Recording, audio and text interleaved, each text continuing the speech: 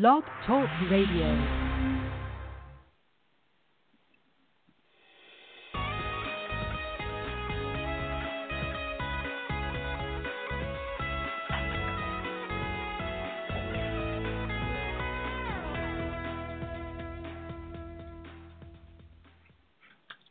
Hello, everyone. I'm Alan Potcotter, and you're listening to CallTalk for February 26, 2020. Today's topic is living wage versus market wage, pros, cons, whys, and hows for contact center managers. If you're listening live, we invite you to be part of the show and ask questions. Here's how you do it. Email me at calltalk@benchmarkportal.com. I want to remind everyone that all of our shows are archived and available to listen to any time of the day at benchmarkportal.com. And now with that, I would like to introduce the host of the show, Bruce Belfiore. Thank you, Alan, and welcome back to Call Talk, everyone.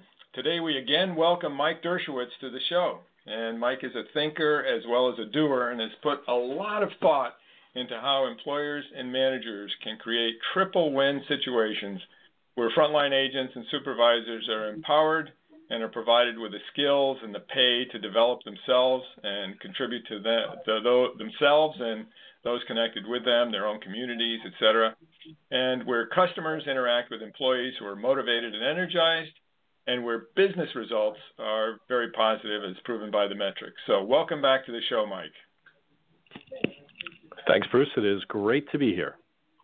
Okay, good. Well, our listeners may recall that in the previous episode, back in July 2018, you talked about fair trade outsourcing, sustainable, ethical, and profitable. And we discussed your novel approach to managing call centers for top results while creating social and economic impact. And our focus during that episode was on your outsourced contact operations in the Philippines. Do you want to just sort of recall what we chatted about there, and then we'll dig into today's topic? Yeah, absolutely. So we've developed this concept of fair trade outsourcing, and we've recently, changed the name of the company to that as well to try and create this win-win-win for agents, clients, and operators and call center managers. And the overall concept was very much influenced by the fair trade movement. The fair trade movement is one which really looks to say, hey, consumers need to care about what the lives of their producers are like, right? So if you're buying chocolate or if you're buying apparel, what's the condition of the person making that in that supply chain? And as an ethical and moral human being, how are you consuming those goods or making sure that the goods that you consume are fair trade to know that no one has really been harmed in making the goods that you consume? I was very much inspired by this in 2017 after experiences I had operating, a center in the Philippines. And since that program, the concept itself has advanced, quite rapidly, but also, most importantly, we've really started to get a lot of really, really good data about how to more effectively and also really to kind of create some rules about what it means to be a fair trade operator in the contact center world. And that all starts with wages, which is why, Bruce, that when you reached out and said, hey, would you be interested in being back on? And if so, what would you talk about? I'm like, let's talk about wages. Because whenever I introduce someone to the concept of fair trade outsourcing, it's always about, let's start with wages. Let's understand why wages are important. Let's understand how your current wage policy may be actually harming and not helping agents, et cetera. And so I'm very happy to be back to really get into the nitty gritty of that and to help managers understand how they can go from A, which is where they are now, to B. And that is really focusing on the agent journey and how that's going to positively impact your center. Okay, very good. And the idea that sort of the fair trade concept has moved from goods, particularly things like coffee and cocoa, et cetera, to services like call centers is really interesting, very interesting. I remember talking to a fellow who was with one of the agencies that goes down and actually does the certification for fair trade with coffee in Central America. and sort of talking through the practical elements of all that. So it's really, really interesting. So we're really delighted to have you back on. And today we're really turning our attention to that living wage versus market wage, pros, cons, whys, and hows for the contact center managers. And all about the market and corporate forces, because we got to be practical, right? Many of the people on the phone, some are entrepreneurs and can do it themselves. Others are living within corporate, constraints, but they need to understand so that they can then advocate. These things that push us to offer compensation based on market conditions, and also understand the human and political elements that can push towards offering the living wage compensation, and really. This will, we're asking you to draw on your experiences managing centers in urban America and offshore sites in particular. And we're looking forward to hearing your opinion with regard to the $15 minimum wage. So anyway, let's start with the big picture. Give us sort of an overview of your thoughts on the topic. Then we can drill down on these management issues and approaches. Yeah, absolutely. So the overarching concept, or the way I think that's best for people to visualize how to get this to work right for their individual situations is, I want you to think about really just that old, X and Y axis graph, right? That old X and Y axis graph. And if you think about when you plot a point on an X and Y axis graph, the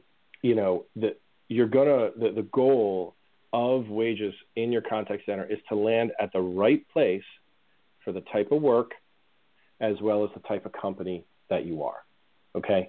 That's really it. So let's say that X is work and the Y-axis is the type of company, and your goal is to kind of land somewhere in the field where you're going to be able to optimize for what your company is trying to accomplish, okay?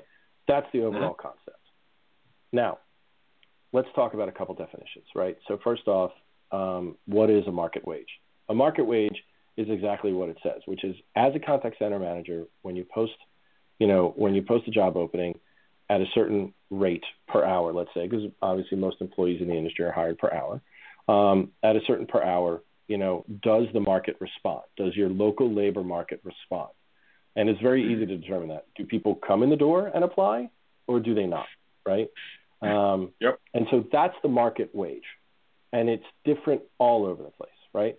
So that's the market wage. The living wage is something different. The living wage is based off of this concept of consumption. So when economists look at wages, they always look at the labor market, and then they look at consumption, and they say, what level of consumption is reasonable to sustain for a given geographic area and for a given family composition? So if I'm a single person, right, and I just have me to worry about, I have no children, I'm not married, I'm not living with someone, that's a much different household than if I'm married with 3 kids and so on and so forth. Obviously, and most of us on the phone probably have kids. I know I do. Kids are expensive. Kids are really expensive. And so, really that living wage tries to take into an account what a minimum sustainable level of consumption is that affords someone what's called a dignified or sustainable life, okay? And one that is, free from as much danger as possible. So and the two methods are extremely different, at times they're not super far apart. They're really not.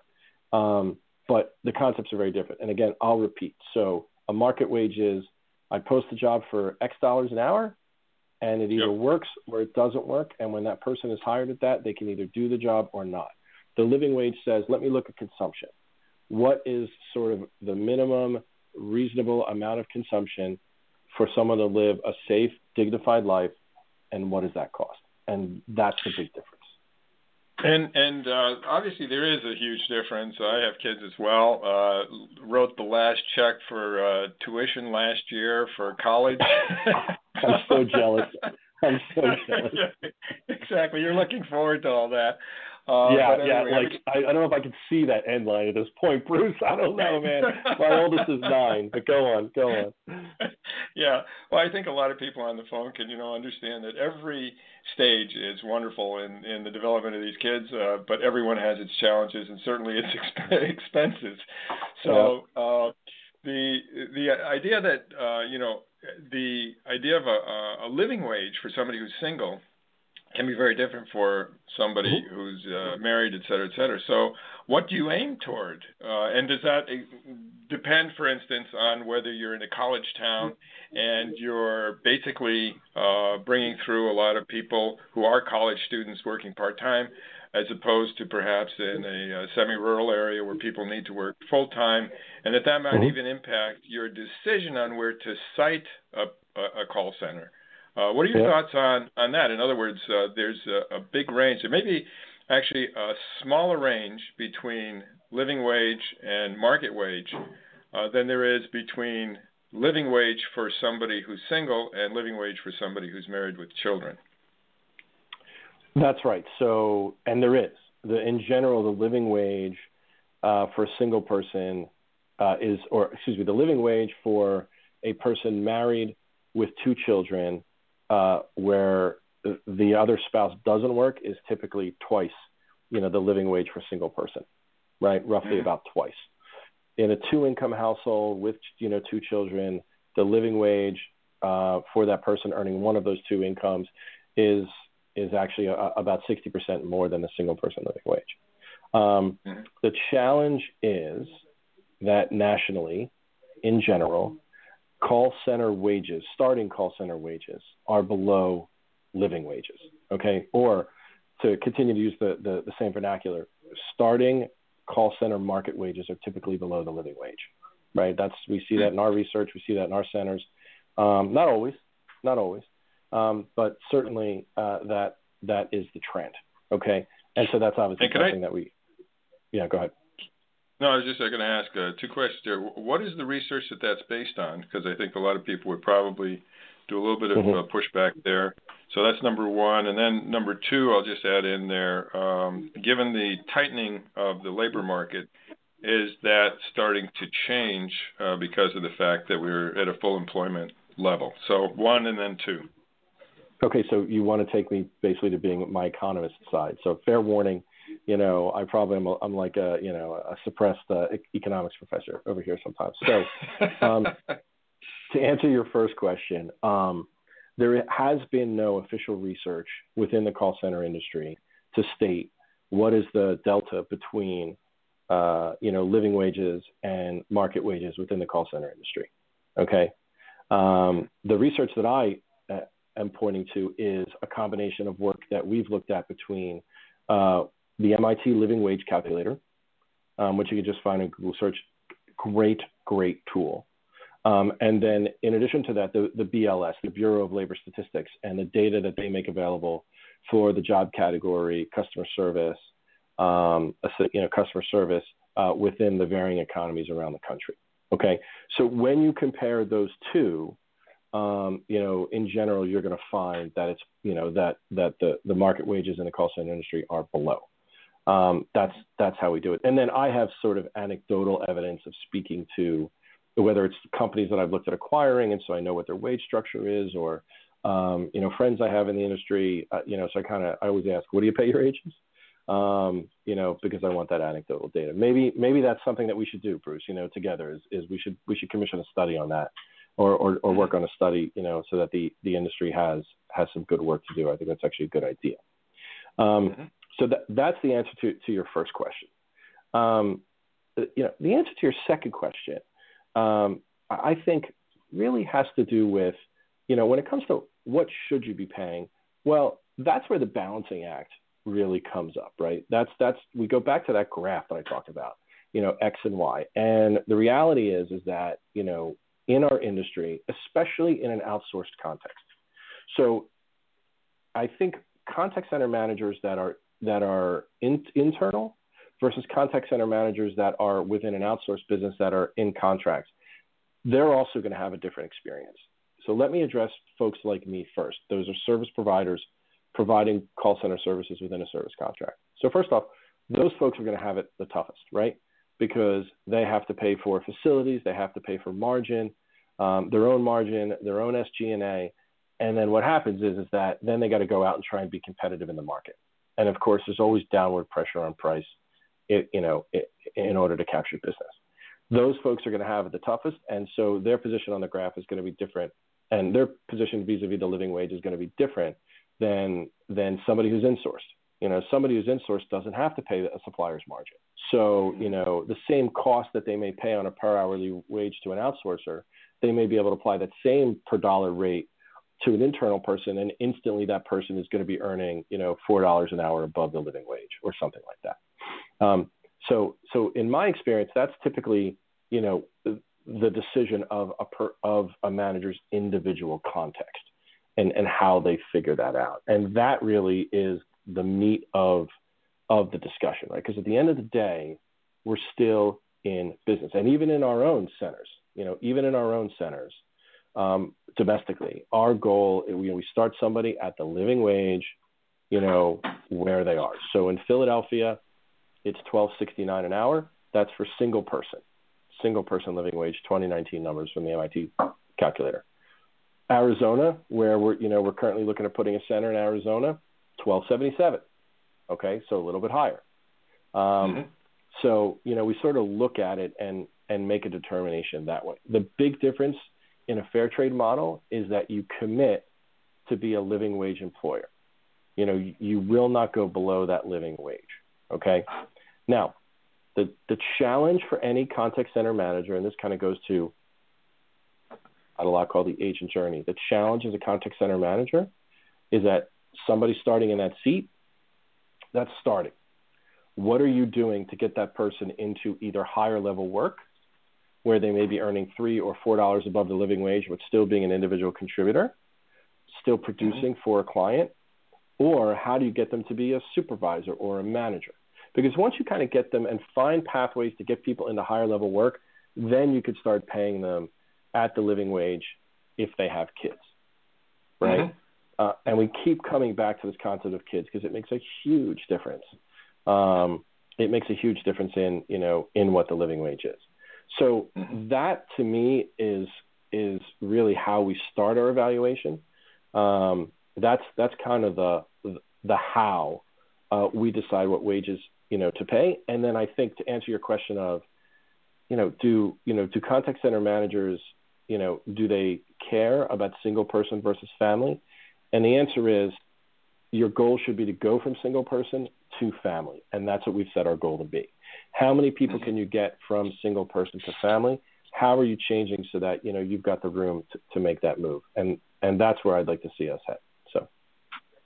Well, that's great. So what I'm taking away from this is that we're still in somewhat speculative area in terms of all of this because it's new, because you're kind of spearheading this, and this is a new road to hoe, but it's a fascinating one, and one that should be, in fact, studied more, and I'd be happy to talk to you more about that. So it's still somewhat speculative, but there's some stakes that are being put in the sand that can be actually utilized for analytical purposes to do it for those people who want to do what you're talking about. And the other thing is that there's kind of a layered evaluation on the situation. You've got to understand, okay, are you if you're an outsourcer, you're in one situation. Basically, the career path is inside of the outsourcing operation, and it's a call center outsourcing operation. So there's a possibility to move people from being a frontline agent to a higher paid supervisor, but that's somewhat limited. There's some situations where it's an in-house center, and there's numerous companies, a lot of companies, probably people, on this call, who use the call center position as an entry level to then spread people out among, throughout other departments in the company, and where they may be able to take that step up and increase their wage levels. And so, that's where they could be moving from, a single person level of compensation to a family level of compensation. Insurance companies being very typical of this, where you go from being a contact center agent to going across the way to, helping out with adjustments and all kinds of other things. So really fascinating, sort of analytical construct that you put together here. What are your other thoughts there while I get my thoughts together for some more questions here? So, I want to go back to I think the how is incredibly important, and I'm hoping we get some questions so we can actually kind of mull on specific examples. But I want to talk about the how in the case of a captive company, right? So what happens if the finance department is coming at you and saying, we need wage savings, within the call center, and how do you respond to that? And in that particular case, I want listeners to think about sort of the straw that breaks the camel's back, right? So your site may be cited, somewhere, right? So let's say, your site is cited in San Francisco. I don't know of any call centers in downtown San Francisco anymore, but, let's say that you've got a call center in downtown San Francisco. And I know one. Okay, good. Well, I'd love to talk to them because I think they have a lot of favorable economics to take advantage of by moving that site.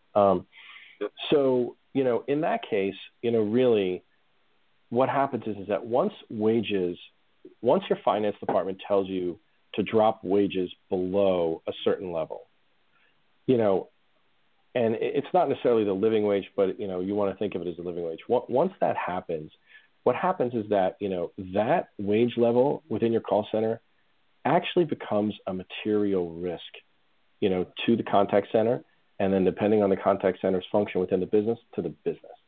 Because what happens is that dropping a wage below that threshold to where the life of the agent becomes so economically insecure that they can no longer function in their job, you're really sowing the seeds of significant problems within your operations.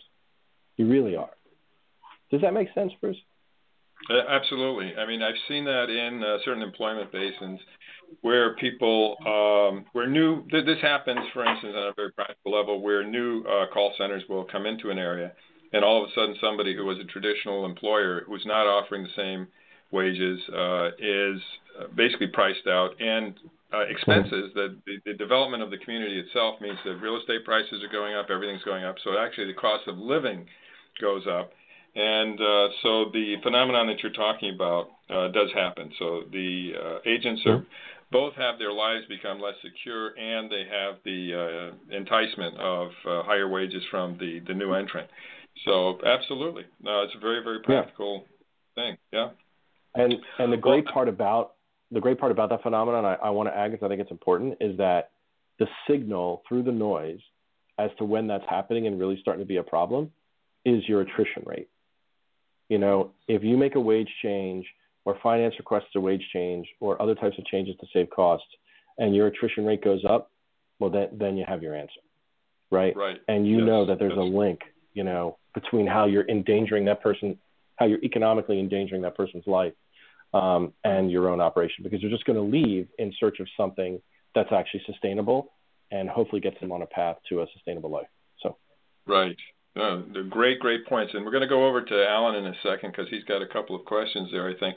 But we were advising a company, a very large Asian company with a call center in the United States, and they found themselves in a situation where they were offering less than the prevailing rate, but they needed to find some way to, satisfy everybody inside the company. We actually came up with a way that people could earn themselves bonuses by upskilling themselves and becoming more efficient with their calls, while at the same time keeping up high quality and customer satisfaction, which they had the technology to measure on a near real-time basis.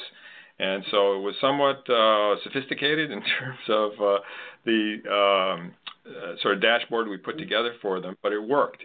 So there are ways that you can do that and actually allow somebody to earn themselves the living wage that they need and still stay there and be happy about it. So anyway, really, really fascinating area, Mike. We're going to have to do some more talking about this afterwards. But Alan, I know you've got a couple of questions there, so why don't we turn things over to you?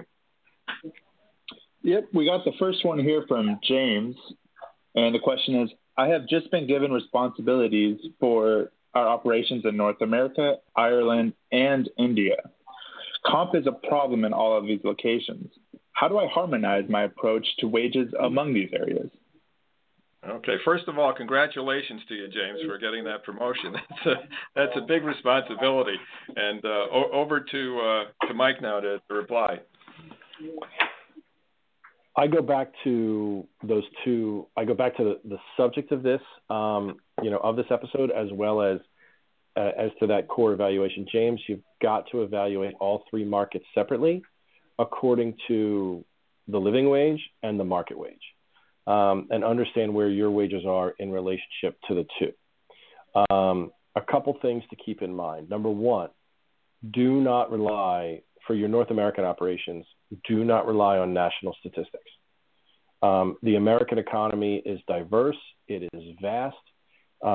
It's so different regionally that you cannot rely on national statistics. Frankly, you can't do that in Canada either, right? So that's cautionary tale number one. Cautionary tale number two is for India. So for India, I want you, James, to look up the Global Living Wage Coalition. They've done amazing work based off of the work of two married economists, whose first name skipped me, but their last name is Anker, Anker. It's called the Anker methodology. And the Ankers developed a methodology for evaluating the living wage globally. And so even within India, if your call center is in Mumbai versus a second, third, or even fourth tier city, you're going to have significant differences. So the most important thing you got to do, James, you got to get to that. You got to get to that local market data. You got to get to the local market data in all three of those economies. And you really got to get to the answer. Once you do that, because you could set a policy like we've done that says we're going to pay the living wage. That's a global policy that we've done, James. The living wage, we know what the living wage is in Ghana. We know what the living wage is in the two cities in the Philippines in which we operate. We know what the living wage is in Philadelphia and Arizona. We're looking at Mexico. We know what the living wage is in these parts of Mexico. So, the living wage is harmonious. It really is a harmonious policy in whatever economy you drop it into, as long as you go and you get the data. Okay, that's great. Yeah, no, this is obviously the challenge of doing all this is puts an added burden on the management, but it can also solve management problems. So in a sense, there's the dual sword side, if I can put it that way. On the one hand, you make an ethical commitment, but you're also solving a practical business problem because you don't want that high turnover. You don't want the attrition that Mike was talking about. So those two things come together. Yeah, and hopefully hopefully it's not a leap of faith for James. I mean, it's not a leap of faith for him because ultimately, and this is the benefit, is that it's completely defensible. When you root your compensation policy in the economic reality of the economies in which you do business, finance is going to really have trouble pushing back. They're really going to have trouble pushing back. And that's why, in the outsource industry, by the way, that's why margins in the outsource industry are typically below 10%, right?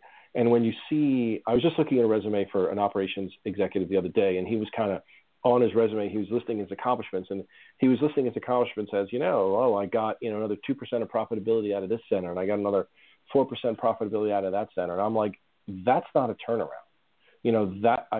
I'm sure he's a competent person.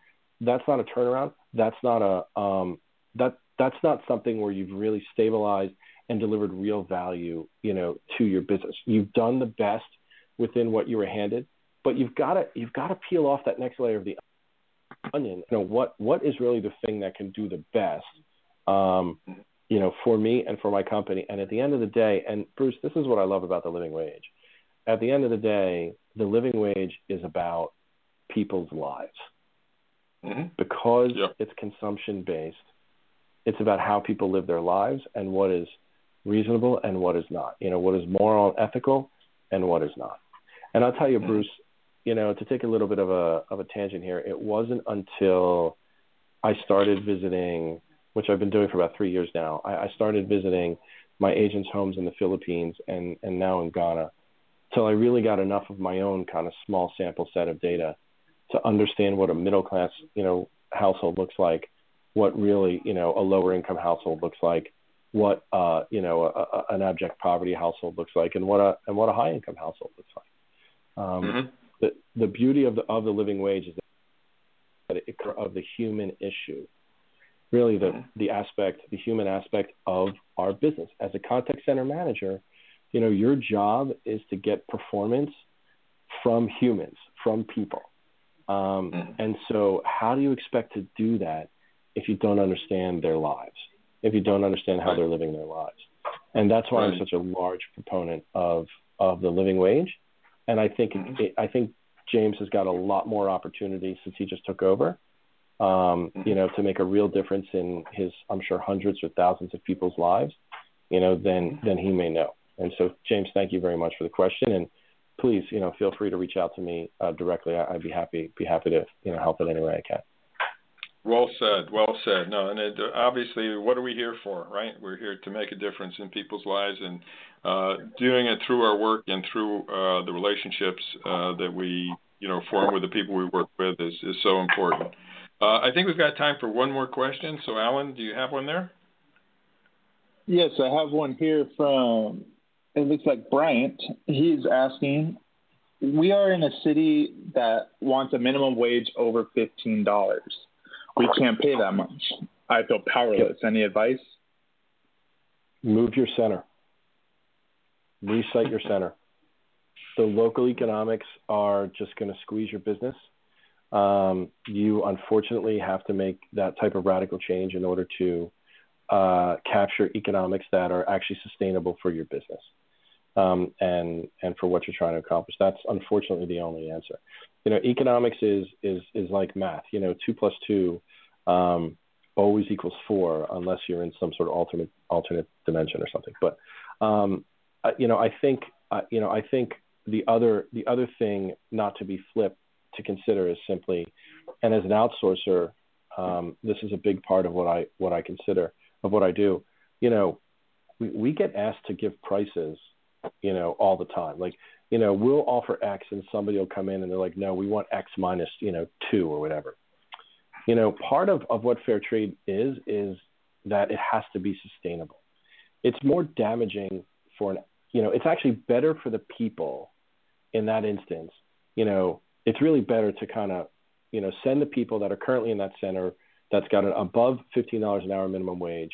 It's better to send them back out to the labor market to find sustainable work in their local economy with the skills they've accumulated at your business than it is to try and lower their wages, and keep that center operating within that local economy. That's just the economic facts.